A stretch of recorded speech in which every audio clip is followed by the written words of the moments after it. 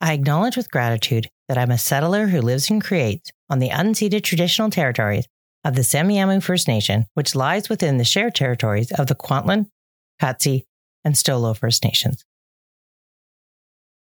Today I'm talking about how to get ourselves on the list and why self-care is not selfish. If you have ADHD or know anyone who does, trust me, you do, you are going to want to hear this. I learned this the hard way. I don't want that for you. For show notes and more information on this topic, visit ADHDfriendlylifestyle.com. Hey there. Welcome to the ADHD Friendly Lifestyle, a podcast for those of us with ADHD who have had enough with trying harder and want to reduce frustration and overwhelm. It's time to literally put on our own oxygen mask first, so we can finally breathe and make it possible to show up in our own lives without guilt or shame. Join me as we dive into the stories, adventures, and mishaps, all while trying to make sense of the published research that could make your tomorrow a more ADHD-friendly day. I'm your host, Moira Maben, a woman, mom, and educator who had no clue about my own ADHD until I was 45. I suspect many of us have asked the same questions I did over and over again. Why is life so hard? Why does it seem easier for literally everyone else? There are things that I wish I had known about my ADHD sooner. Now that I know what those things are, the knowledge allows me to make different decisions to make my life better and more ADHD friendly. I finally understand that to live well, my lifestyle is not negotiable. It has to work for me and it has to be healthy. And yep, it's got to be ADHD friendly. So I'd like you to consider what may seem a radical idea. We need to be on the list and at the top, but we are rarely the shiny thing. And I know that even when we remember to put ourselves on the list, there can be so many things that bump us off, probably whatever is right in front of us. But what if we could direct our life instead of reacting to it, pay attention to the things we wanted to, do less of the things we don't want to, and had the ability to listen to ourselves? Sounds like a pretty tall order, right? Well, there is a way to get there, and it's been backed up by research. Stay here with me while I explain this. ADHD can be all-consuming. It impacts me socially with uncertainty, insecurity, second-guessing, and being oblivious sometimes. This all causes anxiety too. There are days it is harder to transition, and I spend more times just wanting to be in my own head and do my own thing. I hate having to second-guess, doubt, double-check, and do things that I really don't want to do, but at times feel compelled to do. We can feel controlled by our thoughts sometimes, responsibilities, our own expectations, and the ones that we think others have for us. Many of us are also hiding and internalizing this battle. There may be eruptions that show our distress, or we may lose our light and joy. Stress levels increase, moods worsen, hormones get out of whack, weight is gained, there's anger, sadness, overwhelm, and frustration, until we break down or burn out, physically, mentally, or both. We look around for help to figure it out. I used to often think, just tell me what to do and then I can fix things. And yes, we often feel like change is too difficult. But when things are already difficult, what do we have to lose? How do we start to trust ourselves, to listen and pay attention to what we know or want to do? Practice. When we make space and time to engage in important self-care, like the basic practices of eating, sleeping, moving, hydrating, mindfulness, and time in nature, they help significantly. Research shows that the more people with ADHD understand the vital importance of self-care and have ways to make it easier to do, it improves health, well-being, and our lifespan. I use the word practice intentionally. When we practice, we don't have to get it right because it's practice. There's no right or wrong. It's practice. We miss a practice, it's not a failure or setback. Well, because it's practice. So there's no judgment or shame because, say it with me, it's practice. And while it may be simple to say that we need to know more about the basics of proper sleep, nutrition, exercise, stress management, and meditation to have our brains be at their best, it's a whole other kettle of fish to make it happen and happen consistently enough that it becomes, well, routine. And that we both want to do these things and actually do these things, There's a few things to unpack. So I'm not really a person who does things in the same order very often.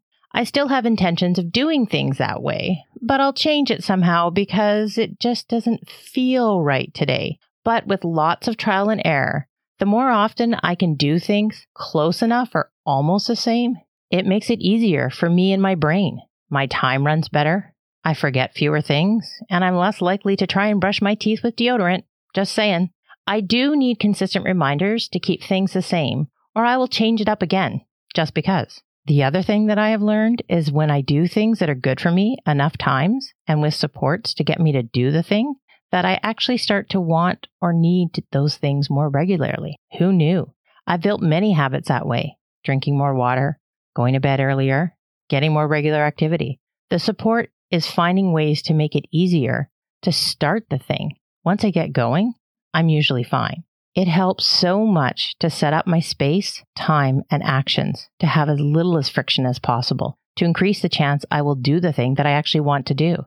I have 2 toothbrushes, one in each bathroom, so it doesn't matter which one I wander into in the morning or evening.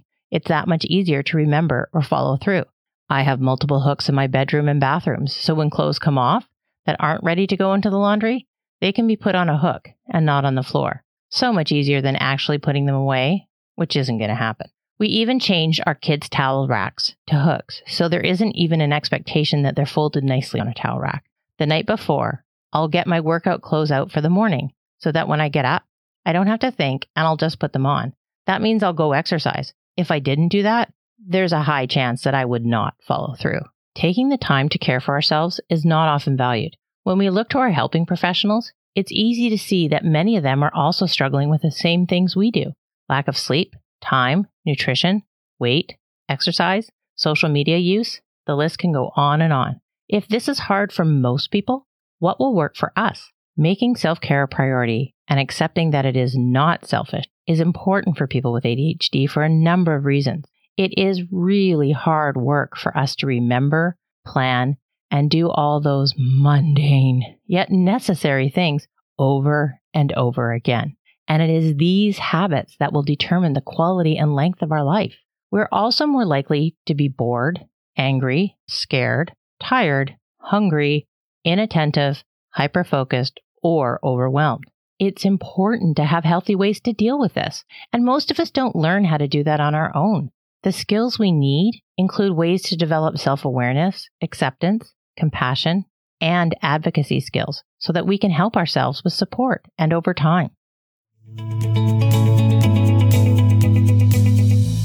What do you love to do?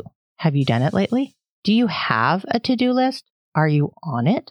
If you make the list, how often do you get bumped? Want to know how to get on the list? How is your lifestyle these days? Do you want to try a small change in your eating, sleeping, moving, or hydration that will make your body feel better? Well, a place to start is to have an honest look at what is currently in your life and causing you stress. I now know that I have less time and energy than is possible to do all the things, and I've accepted that.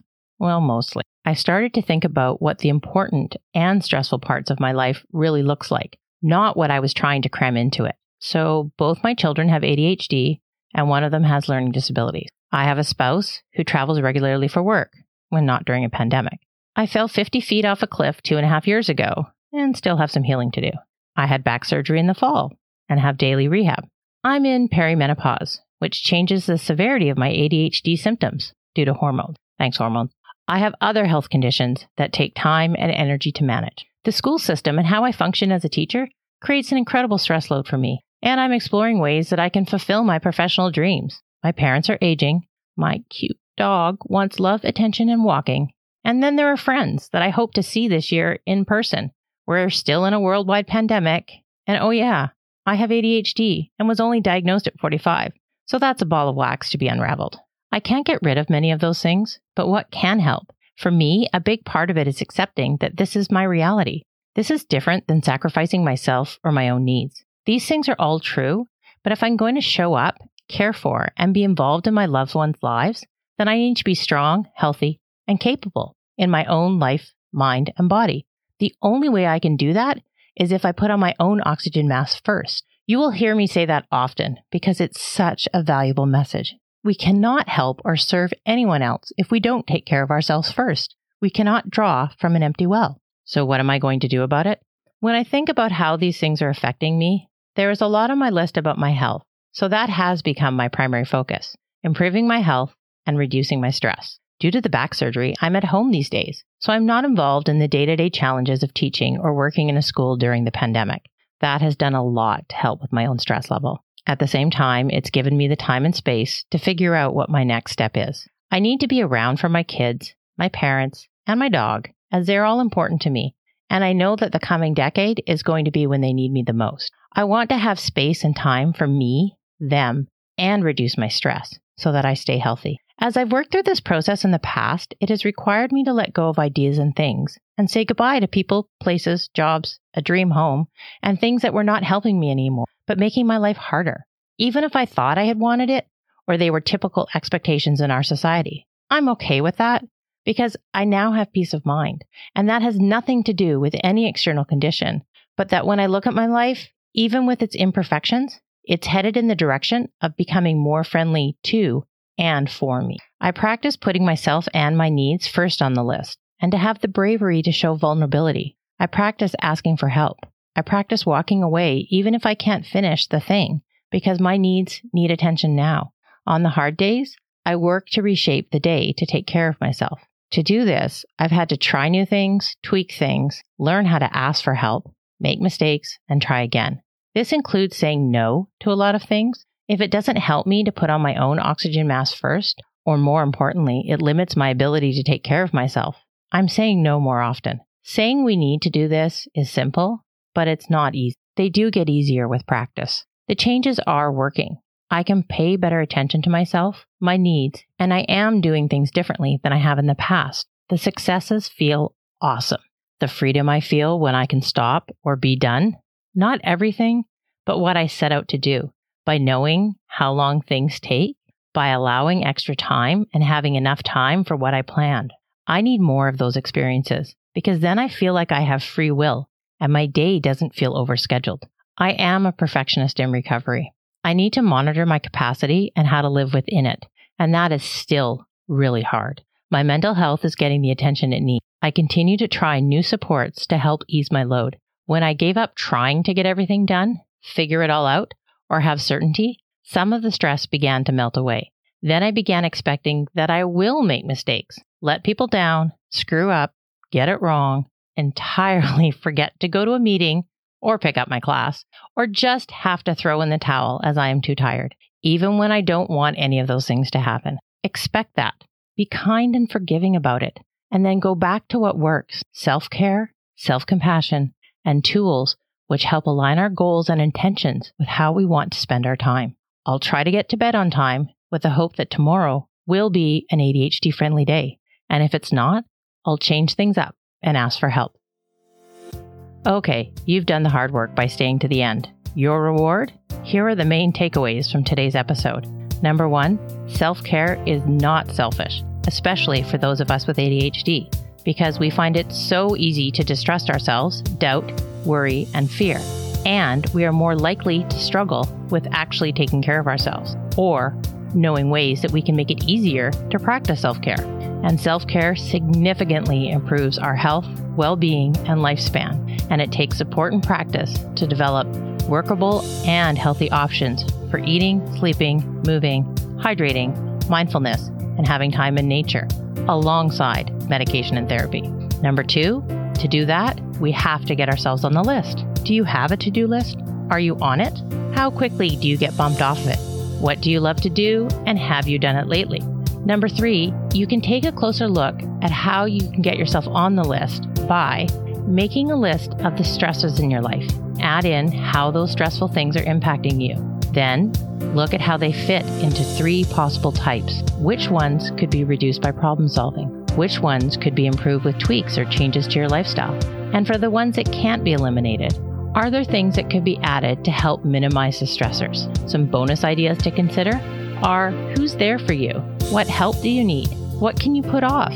Is there a small change that you could make to your eating, sleeping, moving, hydration that will make your body feel better? In future episodes, we will dig deeper into these topics, as I totally get it how hard it is for us to get enough ways to care for ourselves and moving in ways that we love and feel peaceful. You are not alone in this. We are all learning and struggling together, but it can be better. There are supports we can use with each other and for ourselves. I hope you enjoyed today's show. This is the place for the late diagnosed women, moms, professionals, those who want to understand ADHD, be heard, and know they are not alone. An ADHD-friendly lifestyle builds our ability to take care of ourselves and use our unique strengths and talents to create a lifestyle that works for us. I'd love to know your thoughts about today's episode. There are lots of ways to get in touch. You can check out my website, ADHDfriendlylifestyle.com, or comment below on this podcast. All questions will be anonymous, respected, and appreciated. And I can't wait to continue this conversation with you. But please remember, I am not a doctor, and the information presented in this podcast doesn't replace the individual recommendations from your healthcare providers. You can help by sharing the podcast with the people in your life and by taking the time to rate, review, and subscribe to the ADHD Friendly Lifestyle on iTunes or the podcast player of your choice. Thanks for listening. Stay tuned for the next episode as we work to build our ADHD friendly lifestyles together. See you later.